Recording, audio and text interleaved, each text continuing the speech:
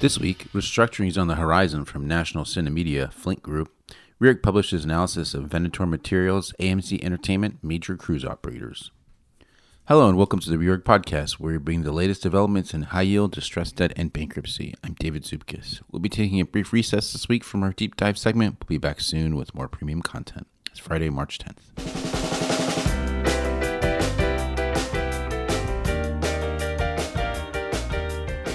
This week, Reorg initiated coverage on SVB Financial and FXI Holdings. Silicon Valley Bank, whose equity and debt prices plunged after it disclosed losses in an investment portfolio and announced on Wednesday evening that it would seek to raise $2.25 billion of equity to bolster its capital position, has been taken under possession by California's financial regulator, the Department of Finance Protection and Innovation, or DFPI. DFPI said that it would have taken possession of the bank because of inadequate liquidity and insolvency and appointed the FDIC as a receiver.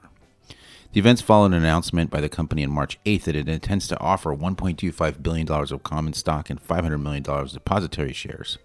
In addition, SVB entered into a subscription agreement with General Atlantic to purchase $500 million of common stock at the public offering price in the offering of common stock in a separate private transaction. To raise liquidity and shift assets to shorter duration, SVB said it completed the sale of substantially all of its available for-sale securities portfolio, selling approximately $21 billion of securities, which the company said would result in an after-tax loss of approximately $1.8 billion in the first quarter of 2023. FXI Holdings, a maker of foams for bedding, automotive seats, and medical products backed by One Rock Capital, faces a 2024 bond maturity that it may struggle to address in light of its worsening financial performance. The Radnor, Philadelphia-based company has experienced declining sales and EBITDA and is losing cash as higher inflation affects demand for bedding products. Rising mortgage rates, which have caused a decline in home sales, have also affected the company, as well as slowing demand in the automotive industry. National Cinemedia, Excella Technologies, Flink Group, Heartland Dental, and United Road Services round out this week's list of potential restructurings. National Cinemedia is preparing for a Chapter 11 filing to hand over ownership control to secured creditors. The timing of a filing is in flux, as the movie advertising services provider is seeking to delay a restructuring as much as possible in order to get clarity in its contract with Cineworld. However, a 30-day grace period will expire next week after National Cinemedia skipped a coupon payment last month. In light of Excella Technologies' recently disclosed financing transactions, Reorg estimates the company has reduced gross debt due 2023 by $79.3 million since September 30th, 2022, and has updated its capital structure to reflect these changes. The transactions were meant to enhance the company's liquidity, including upsizing its existing receivable securitization facility by $35 million and accessing a new revolving credit facility. Excella said it received $51 million of new financing from B. Riley Commercial Capital and an affiliate of B. Riley. More than $80 million of maturities remain in 2023. Flink Group's lenders are set to take control of the Luxembourg-based printing and packaging Inc. company after rejecting shareholders Goldman Sachs Asset Management and Koch Equity Development's restructuring proposal. The shareholders entered into restructuring talks with lenders late last year after Flint was unable to secure a second amend and extend agreement to deal with its upcoming maturities, comprised of roughly €71 million first lien RCF due on March 21st and a €1.2 billion euro equivalent first lien term loan due September 2023. On Thursday, United Road Services announced that it has launched a comprehensive financial restructuring that will strengthen its balance sheet and provide new liquidity to invest in long-term growth. The disclosure followed reporting by Reorg indicating that the company was negotiating a restructuring to hand over ownership control to its lenders and may execute a transaction via a Chapter 11 filing. Heartland Dental is exploring ways to refinance a portion of its outstanding debt and obtain additional funding for growth. The KKR-sponsored company reported adjusted EBITDA of $55 million for the fourth quarter of 2022, flat with the year earlier period, as higher wages offset an 11% increase in revenue. Revenue in the fourth quarter was $699 million. In crypto and in-court coverage, we take a look at FTX, Voyager Digital, LTL Management, and Endo International.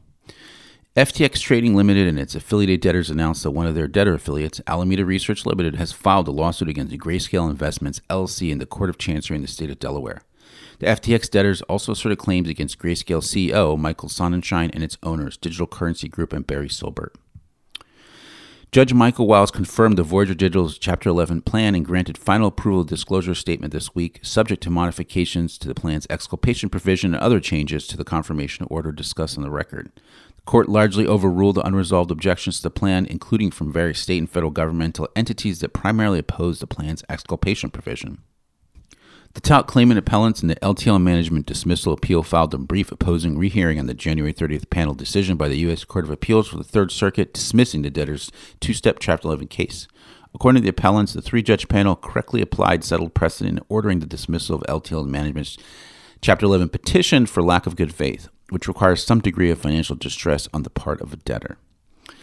At an Endostatus conference, Kenneth Eckstein of Kramer Levin, counsel for the Official Committee of Unsecured Creditors, indicated the settling parties, including the UCC, the Official Opioid Claimants Committee, the Ad Hoc Crossover Group, and the non-RSA First Lien Group, have agreed to scheduling a hearing on the debtor's bidding procedures, bar date, and exclusivity motions late next week, subject to the completion of settlement documentation, anticipated to be a long-form term sheet prior to the hearing.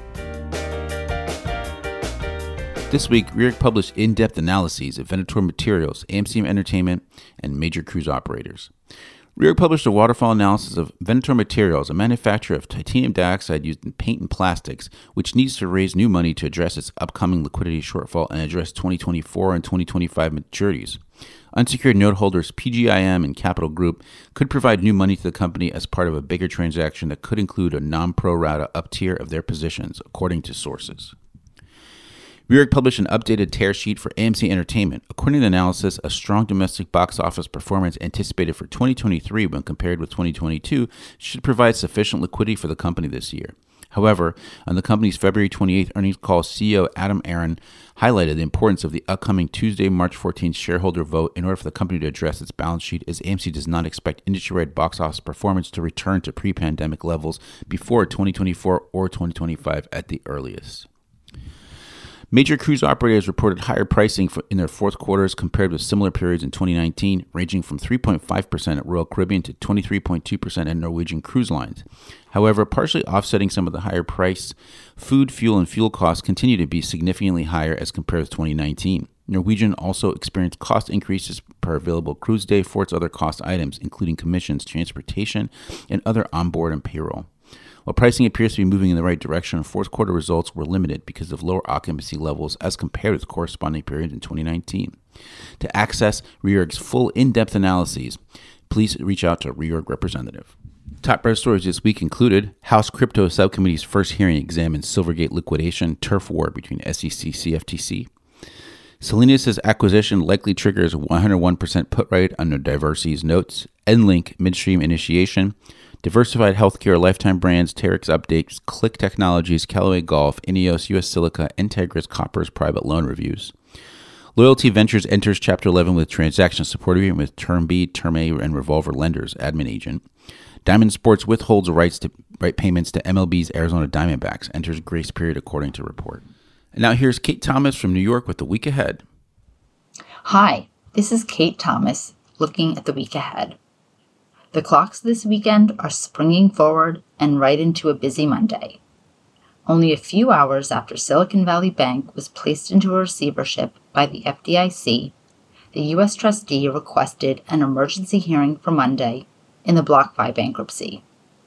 According to the U.S. trustee's motion, the debtors have $227 million deposited at Silicon Valley Bank in uninsured money market accounts, and they need to comply with Section 345 of the Bankruptcy Code to secure those funds. Also on Monday, the Endo International debtors are scheduled to provide an update on the documentation of the settlement they recently reached with multiple stakeholders concerning the terms of their proposed 363 sale. The settlement, first announced March 3rd, resolves all objections but remains subject to documentation. Depending on the status of this documentation process, the debtors may be back in court on Friday seeking approval of bidding procedures, bar dates, and an extension of exclusivity. On Monday afternoon, the Serta Simmons debtors will be seeking a court order that extends the stay to non-debtor parties in the pre-petition litigation that challenges the 2020 up-tier exchange transaction. The debtors claim that a global resolution of all these claims, including those against the PTL lenders, through bankruptcy court proceedings, is essential for the debtors' successful reorganization. A temporary stay of the pre-petition litigation is set to expire Monday night, absent an order from the court at Monday's hearing. Monday is also the day that the Cabbage or case servicing debtors will have their contested confirmation hearing. According to the voting tabulation, Class 4 general unsecured claims did not accept the plan, and as of a few days ago, the debtors were facing unresolved objections from Cross River Bank, Customers Bank, and the U.S. trustee. Turning to Tuesday, Emergent Fidelity Technologies tried to fend off BlockFi's motion to dismiss its case while seeking to get its case jointly administered with the FTX group cases. Both FTX and BlockFi claim interests in the approximately 55 million Robinhood shares and $20 million in cash currently held by Emergent. That's it for next week's preview. At this point, Monday and Tuesday are shaping up to be the busiest days, but a potential filing by Silicon Valley Bank could mean that the only constant in next week's hearing schedule is change. Have a great week, and back to you, David. Thank you again for listening to this Reorg Weekly Review. Find all our podcasts on the Reorg.com webinars and podcast pages, as well as Spotify, iTunes, SoundCloud, and Amazon. Hope your families are healthy and safe. Have a great weekend, and see you next Friday.